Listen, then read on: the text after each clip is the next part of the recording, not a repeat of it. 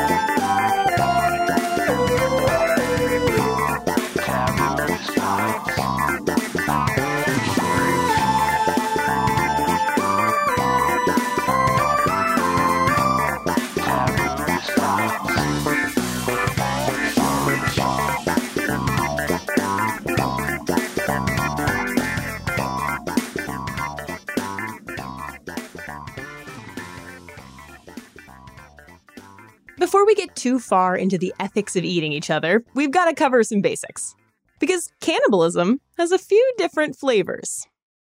I guess as an overall definition, I would say it's the act of consuming all or part of another individual of the same species. Or when you get into something like autocannibalism, if you are consuming a substantial portion of yourself. There are gray areas. I guess I would call it that. But, you know, if you eat your fingernails or if you cut your finger and, is that cannibalism? So there's certainly a lot of gray area. My name is Bill Schutt. I am a zoologist and a longtime research associate at the American Museum of Natural History. I just took an early retirement at Long Island University, where I've been teaching for 22 years. Bill Schutt is also the author of the book Cannibalism, A Perfectly Natural History. And he says that cannibalism's actual definition is a little controversial. Some people, for example, I know scientists who don't believe that scavenging is a type of cannibalism. So if a creature comes across another a dead animal and it happens to be the same species and it consumes it, some of my friends at the Museum of Natural History don't really consider that cannibalism. And specifically, this was with regard to dinosaurs. Whereas I consider that to be cannibalism as long as it's the same species. Yep, there's some evidence that dinosaurs were cannibals. Some of the most recent evidence came this year when paleontologists found a trove of fossilized Allosaurus bones, a third of which had bite marks from what looked like Allosaurus teeth. And they're not the only ones. Cannibalism takes place in every major animal group, but not always to the same extent. How much cannibalism goes on depends on a whole list of factors. There are probably maybe 10 different reasons why animals consume their own kind. And it has to do with parental care and as a hedge against environmental conditions that may change quickly. If there's overcrowding or if there isn't enough food to go around, or both, animals start to look to their own kind as a food source. But for many invertebrates, cannibalism doesn't even require stressful conditions. Many of these species don't recognize members of their own kind, especially when they're still eggs. A calorie is a calorie. But family dinners can also happen for reasons beyond nourishment. So terminating maternal investment is one thing that I talk about. And animals like lions and the big cats do this. If they take over a pride and a female has a cub, they will consume that cub so that the female comes into estrus quicker so that he can mate with her and produce his own, line of cubs. So that is cannibalism. Then you have, as a reproductive strategy, as a hedge against environmental conditions that are unpredictable, is a really neat one with these spadefoot toads that I studied out in Arizona, where you have these eggs. These toads lay eggs, they hatch into tadpoles. The tadpoles are in the pond for a bit, and then they climb out and they become little toadlets. But if you lay those eggs in a pond in an environment where the pond might dry up overnight, then if the pond dries up overnight and the tadpoles are still in the pond, then everyone's dead. So what has evolved is that in these spadefoot toads is that half of them, of the tadpoles, will explode in size overnight, and they will consume the smaller tadpoles. And in doing so, they'll develop quicker. And so they'll get out of in a sense, they'll get out of the pool quicker. So it is a survival strategy based on the fact that you don't know if these little and when I went out there to work on them, they said, yeah, well, the toads lay eggs in the ponds. And I expected something that you could swim in. And, a lot of these ponds were, if you took a Jeep and peeled out the back tires and then filled it up with a garden hose, that's a pond to them. So they can disappear really quickly. And so this is a strategy for survival. It's a type of parental care. There are a number of different types of spiders, for example, that will sacrifice themselves to their young. Everybody knows about black widow spiders and praying mantises consuming the males, which are considerably smaller. In a sense, what you're doing is you're passing your genes on, if you're the male, and you are providing a nutritious meal to a female so that she gets even healthier and has more of a chance to survive, so that her young then survive. So there are all of these different tactics. Who would have thought there's an evolutionary benefit to eating a family member? But of course, there are plenty of drawbacks too. For one thing, eating your kids or your relatives means fewer of your genes survive into future generations, which is a loss as far as evolution's concerned. Cannibalism can also make you sick. Just like you're more likely to catch a cold from a fellow human than from your cat, eating your own kind puts you at a greater risk for parasites and pathogens that only exist in your species, and that know how to get past your defenses. Kuru, which was first investigated back in the 1940s and 50s in New Guinea, that's something that I spent quite a bit of time looking at. And that was, it's a horrible neurological disease that resulted from this indigenous group consuming their dead, instead of burying them, that they consume them. So their funerary rites were a big part of it, was to consume your relatives. And scientists over the next 15, 20 years figured out that there was a disease, and it's still controversial whether it's something called a prion or is it a virus that is causing this disease, sort of related to mad cow disease. But when the situation gets dire, you aren't really thinking about the possibility of disease. You're thinking about the reality of starving to death. That was the reality during what's probably the most famous instance of human cannibalism in recent history, the last days of the Donner Party.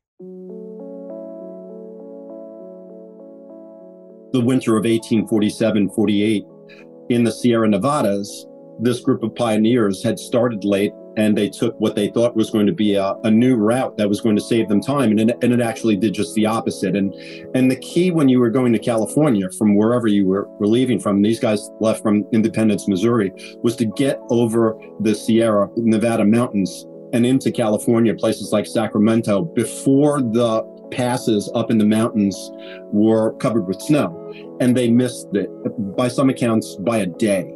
And so they were stuck up in the mountains, and they really didn't have any guides. And so in retrospect, if they would have gone back down into the lowlands, they probably would have been fine. But they decided to stay up in the mountains and possibly try to get through. And that was the fatal error. And about half of them died, and most of them were cannibalized. But there was some murder. I mean, when you're starving, you do extreme things. And it's not just the Donners, but a couple of American Indians who were associated with the group, they were, I believe, murdered and consumed. When I started this book on cannibalism, I figured that the Donner Party, being the most famous example of cannibalism in North America, at least, that everything had been done. And I was just going to sort of mention it. And I really lucked out because there was a controversy that arose right when I started to do the research on this book. And all of the researchers, the Donner Party researchers that I went out and met and worked with in the field, told me about the fact that there was this new, conception or perception rather, that cannibalism hadn't happened. And so I got to look at that problem. And it was just it was a mess up that a college public relations department had put out a press release indicating that one of their professors had been doing research, and this was true. And they were at one of the Donner Party sites, and there were many of them because the Donners moved around and they had two big camps. And this was analyzing the contents of a fire pit where cooking was taking place. And they found no evidence of human remains. And so they put some statistics together and came up with the idea that, no human cannibalism. So that was true at that point, because when they were cooking their animals, they were not eating humans. Cannibalism didn't take place until really late in the game with the Donner Party. They were up there in the mountains in the middle of this horrible winter with nothing to eat. So cannibalism took place late in the game, but they ate a lot of animals and shot, went hunting and killed their pets and things like that. And that's what wound up in this fire pit. So it was no surprise that they didn't find human remains. But the school reported that no human remains equals no cannibalism. And so this whole controversy started. But whenever you mentioned it to the Donner Party researchers, they just shook their heads and rolled their eyes because they knew for a fact that there was no question that cannibalism took place at 4 different locations during that winter. There's no doubt about that. And I seem to remember from your book, you said that it only really took place in earnest for like 2 weeks at the end or something? Yeah. They were rescued in stages, and there was cannibalism even along the way when a rescue party got stuck in a storm. But for the most part, they weren't really consuming bodies until relatively late in the game. But when they did, there was plenty to eat at that point. And that's what the last rescue parties found when they encountered these people, that, they were consuming the dead. And there was really no question about that. Yeah, I feel like that's such a misconception. You just think about the Donner Party and it's like, well, we don't have any food. Let's start eating each other. But it's, it took a really long time to get to that last resort. Yeah, absolutely. That's the thing with cannibalism. And you really have to tie it into starvation. This type of cannibalism has taken place probably thousands of times throughout history, after famines or during sieges. And so when you are at a situation where there's nothing to eat, and you're looking at your children starving to death, and now your mind is playing tricks, then you're going to make a choice whether you are going to eat the dead or you're going to starve to death. And famously, this took place up in the Andes with a rugby team. There was a book about it, Alive, and a movie that came out. But these people are put into situations that you really can't conceive of it. I've been interviewed probably 100 times for this book. And I have to say, probably the worst was this radio announcer. It was a late night announcer, decided that his question to his audience was going to be, would you eat someone if you had to? And when he mentioned the question, I didn't say anything, but I just shook my head, and I'm thinking to myself, you just don't know. It doesn't matter what you say. You're not going to be able to make that call until you are in a desperate situation. And that's what these people were in. Right. It's not logic. It's survival. Yeah. When your body starts to consume itself, then there's only so many options that you have left. That brings us to the big, uncomfortable question. Why is cannibalism such a taboo? I mean, once a person's dead, they are just meat. From that perspective, it almost seems stupid for the Donner Party to wait that long to eat their fallen members. There was a powerful taboo at work to stop them. What's up with that? And, this seems like the obvious question, but what is it that keeps us from eating each other? Like, why do we have such an aversion to cannibalism? Western culture is so completely dominant that we are ingrained because of Western culture to believe that, or to think that cannibalism is the worst taboo that you could possibly do to someone else, is to consume them. And this came from the ancient Greeks, who decided that this was true. And they started by, cannibalism started to be something that the other did, the group that wasn't the civilized group. And of course, you were the civilized group and everybody else were the savages. And so there were descriptions of tribes that the Greeks would come into contact with that consumed other people. And so it spread from there to stories. For example, Homer in the Odyssey, you have Odysseus coming into contact with Polyphemus. And I realized that Polyphemus is a cyclops, so it's not really a human, but that was the whole, he ate a bunch of Odysseus's men. And so that became one of the first instances where a cannibalism type event was really thought of as the worst thing that you can do. And from there, it moved on through the Romans and Shakespeare. And you move on and on through time, and it snowballs. And you have Sigmund Freud knocking cannibalism, and you have the early anthropologists. Then you've got fairy tales that were geared towards, not necessarily towards children back when they were written. And all of it really pointed to the same thing, that cannibalism was the worst taboo. So now when I say the word cannibalism, you have an ingrained response to it. And I think that's why it's become the taboo that it has. Plus the fact that it has to do with food, and food is fascinating. You add food to, the greatest taboo, and now you've got instant fascination with this topic. I find that so interesting. So it's not ingrained in us to fear cannibalism. No. It's cultural. Yeah. Culture is king. What a culture eats is a big part of how they define who belongs and who's an outsider. Like in Chicago, where I live, there's a nearly taboo level aversion to putting ketchup on hot dogs. Other people do that. True Chicagoans would never. Likewise, New Yorkers love to dunk on Chicago-style pizza.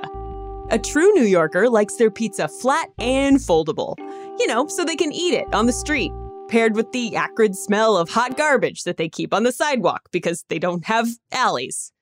Anyway, where was I? Right, food and culture. This in-group delineation can get a lot darker than a little Chicago-New York rivalry. Like it is right now. The coronavirus pandemic was originally blamed on a wet market in China that sold the meat of wild animals like snakes, beavers, porcupines, and possibly endangered animals like pangolins. Wild animal meat is sometimes called bush meat. Westerners don't eat that stuff, so that fact alone made the market and the country's people immediately suspect. The singer Bryan Adams famously blamed a canceled tour on some, quote, bat-eating, wet market animal-selling, virus-making, greedy bastards, end quote. The same was true during the 2014 Ebola outbreak. One Washington Post article ran with the headline, "Why West Africans Keep Hunting and Eating Bushmeat Despite Ebola Concerns." While there's legitimate risk in eating wild animals, these takes have an extra layer. They're basically saying that these people, these others, are too evil or stupid to realize that civilized people don't eat bushmeat. And they're saying they don't deserve our help or sympathy. Meanwhile, hundreds of Americans end up in the hospital each year from eating salmonella-infected chicken. But we're not blaming them for their illnesses. But here's the thing. Those faraway cultures you've heard about practicing cannibalism, like in those old cartoons where an island tribe captures the hero and puts him in a soup pot, a lot of it is colonial propaganda. Because if explorers discovered a new land and there were already people on it, they could either do the hard work of international diplomacy, or they could call them savages and feel just fine about enslaving them. And cannibalism was a great excuse for that. I think there's probably been far less cannibalism taking place than was reported. I believe that once cannibalism became the taboo that it still is, then it was used, the very term was used as a bludgeon, as a way to subjugate different groups that were encountered by, a series of flag planting, mostly Europeans, starting with Columbus in the Caribbean, and then through Mexico and South America and Africa as well. And if you were able to use, if Columbus, for example, he made 4 voyages, and the first voyage, he reported back to Queen Isabella that the tribes that he came into contact with, the indigenous people, were, they were nice. They were fit to become good Christians, and they seemed like good people. And he was really there looking for gold. And when he didn't find gold, he looked for something else, and almost as valuable were humans for slave trade. And so I certainly am paraphrasing here, but the word from Europe came back to him that, listen, we need you to treat these people with respect. But if you find out that they're cannibalisms, then all bets are off. And when, lo and behold, on his subsequent visits back to the New World, all of these groups that had previously been described as sort of nice folks suddenly they were cannibals and fit to have their property stolen and enslaved and beaten and killed and hunted like animals. And the same thing was used in other places. And so I think that anthropologists initially, some of the early anthropologists thought that there was a lot of cannibalism going on. There were some studies that were done that were also kind of shady when you look at them nowadays. And I believe that there was ritual cannibalism for a number of reasons, funerary rites or as behavior to sort of terrorize an enemy, or medicinal cannibalism is huge. But as far as being as widespread as we might have thought, 100 years ago, no, I don't believe so. Ritual cannibalism is different than, eating human flesh as part of a balanced breakfast. Some people are going to hate me for saying this, but I think it's kind of like the Christian ritual of Holy Communion, where people eat a wafer and drink wine that's all meant to symbolize the body and blood of Jesus in order to basically connect with him. Just in this case, you're actually eating the body. Historical accounts suggest that Caribbean societies would consume their fallen enemies as a way to transfer their strength or courage to themselves. And in the same way, a number of cultures are known to practice funerary cannibalism, where they consume a deceased loved one in order to help their soul leave their body and ease the family's grieving process. The Europeans who encountered these cultures didn't take time to understand these rituals and used them as an excuse for lies and cruelty. That's ritual cannibalism. But medicinal cannibalism? Well, let he who's without sin eat the first bone, if you know what I mean. Europeans at the time were routinely consuming human tissue to cure what ailed them. From the Middle Ages on right up until the early part of the 20th century, every part of the body was eaten for all sorts of medicinal purposes. Everything that you can name was cured by either drinking blood or consuming fat or grinding up bones. There was a run on mummies because of a mistranslation of texts. People thought that this material mumia was of medicinal value right up until the Merck Index in the early part of the 20th century. Listed ground mummy as a cure. So, to me, it was really interesting that here's this Western taboo, but all of a sudden there's this, and this was not just, this wasn't poor people, it was everyone, kings and middle class and desperately poor people. This was a very, very common practice for hundreds of years in Europe, hundreds of years. And then suddenly, it disappeared and it went away and no one talked about it anymore. It was like they just swept all of it under the carpet and nobody really mentioned it until relatively recently. But in China, these Western taboos didn't really take hold. So while both Europe and China did practice medicinal cannibalism, China just didn't hide the receipts. China didn't really get the memo about cannibalism being the big taboo from the Greeks. And so they developed their own cultures, of course, and they recorded it really well. So that was a culture that where medicinal cannibalism and cannibalism as a way to honor your parents if they were sick, that you would consume a piece of them, filial piety, it was called. These things were quite common. And also there was a lot of survival cannibalism because there were so many famines and there were sieges as well. And so a lot of cannibalism took place in China. That's not to say that it didn't happen elsewhere, but they documented it so well that it sort of stands out from the ancient cultures as being a group where cannibalism did occur. They didn't see anything wrong with it, so they were fine with writing it down, whereas maybe other cultures kept it under wraps. Yeah, I mean, it's another example of culture as king. It depends on what you think is normal behavior. But if you think cannibalism is long gone in the West, well, you're sorely mistaken. There's a form of cannibalism taking place all over North America. It's being spread through the internet, and it's made landfall in our suburbs. But it's not teenage Satanists or psychotic serial killers. It's wealthy, married, white women. And they're eating their placentas. Why? Well, the idea here is that almost all mammals eat their placentas, and they must get some benefit out of it that we're missing by throwing ours out. And there is evidence that these mammals get some benefits. Studies suggest that rat moms that eat their placentas feel less pain, thanks to a boost in certain substances that act as the body's natural painkillers. And some other research suggests that it could give mammal moms an extra dose of hormones that help them bond with their babies. But humans have not historically eaten their placentas. As far as we know, there are 0 pre-industrial societies that incorporated it in their traditions. Beyond using small amounts in herbal medicines, humans just haven't done it. And that makes some sense, seeing as we have very different reproductive systems from many other mammals. We don't give birth to litters, we don't go into heat, and we're some of the only mammals that menstruate. It also makes sense, then, that the benefits of eating human placenta are held up by thin, mostly anecdotal evidence.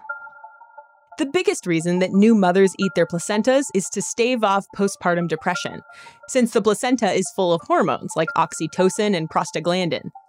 But it's not clear whether these are present in high enough quantities to make a difference, especially when the placenta is cooked or consumed in a pill form.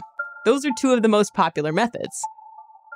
But that doesn't stop alternative practitioners from preparing placentas for profit.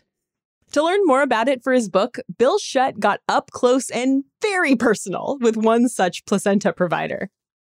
This is a great story. I mean, I also write fiction. And when this story unfolded, I just looked at it and said, boy, if I wrote this thing from scratch and just made it up, it couldn't have come out any weirder than it did when I went through this. I was about to start school. I teach at Long Island University, and classes were just about to start. And I got a phone call. I was investigating this whole idea of consuming placentas by mothers who had just given birth. And so I made a couple of phone calls, and I got the number of somebody down in Plano, Texas, and I gave her a call. And this is a woman who made a living by going to hospitals and collecting the placentas of her clients and then preparing them in various ways. And then the client would consume that placenta with the idea being that you would be able to replace the hormones that were lost after birth. So, for example, the baby blues, where you have these emotional ups and downs that women have after they give birth. And these people believe that by consuming their placentas, that they can recharge, in a sense, their hormone supply and feel better about themselves. And so they do this. So I thought I was going to be interviewing this person over the phone. And after I got done talking to her for a bit, she said, well, that's too bad you can't come down to Texas because you could eat my placenta. I just had a baby. And I just kind of like, there was silence on the phone as I'm going, did this woman just ask me to come down to Dallas, Texas and eat her placenta? And she did. So if you know me, then as soon as I get off the phone, I'm thinking to myself, if it's 10 years from now and I've written a book about cannibalism and I had the chance to go down there and I'd always been fascinated by the Kennedy assassination. I'd never been in Dallas before.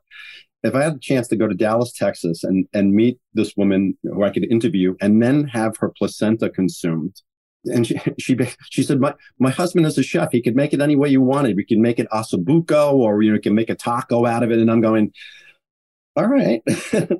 So I got off the phone. I told my wife about it, and she was like, yeah, well, I know that you're going to go. And 10 minutes later, I was ordering plane tickets, and so I went down there, and it just turned into this incredible adventure. All my preconceived notions about what I was going to find when I went down there were just out the window.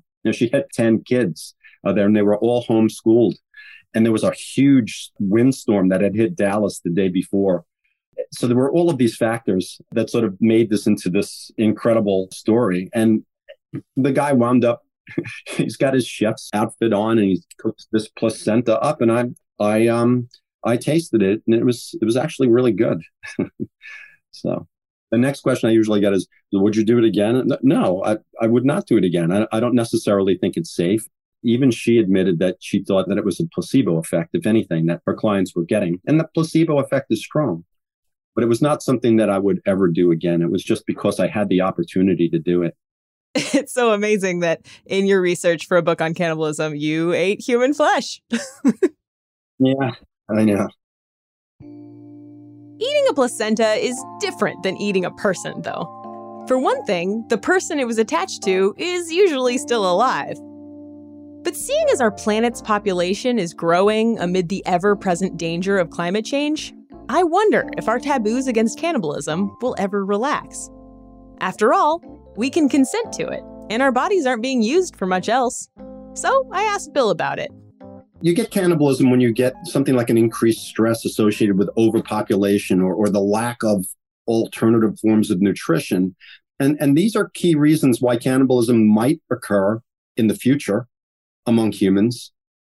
I'm not saying that it will. I don't want to go on record as saying, oh my God, he's predicting that we're all going to become cannibals. But when you have, if you have isolated situations where people are really poor and then throw in a bunch of guns that the other group has, then, that at a certain point, all bets might be off and that type of behavior might occur. But I don't think, Western culture and the Western concept of cannibalism is so strong that I just don't believe that we're going to be backtracking and eating human hamburgers anytime in the future. Never say never.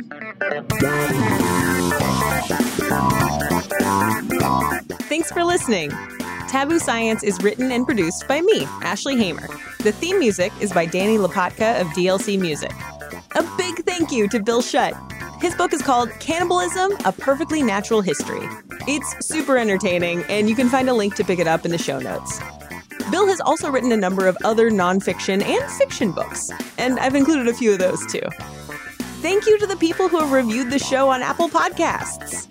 Jay Gaius complimented the length and said the production quality is great, the episodes are paced really well, and the content is informative and entertaining. Looking forward to more. Thanks, Jay Gaius. We also got one from Casa Trumpeta that says, she's still got it. I hope I still got it. I've only been doing this a little while. They say Ashley's breezy, casual, and humorous style fits nicely into subject areas that might be stressful for some. Thanks.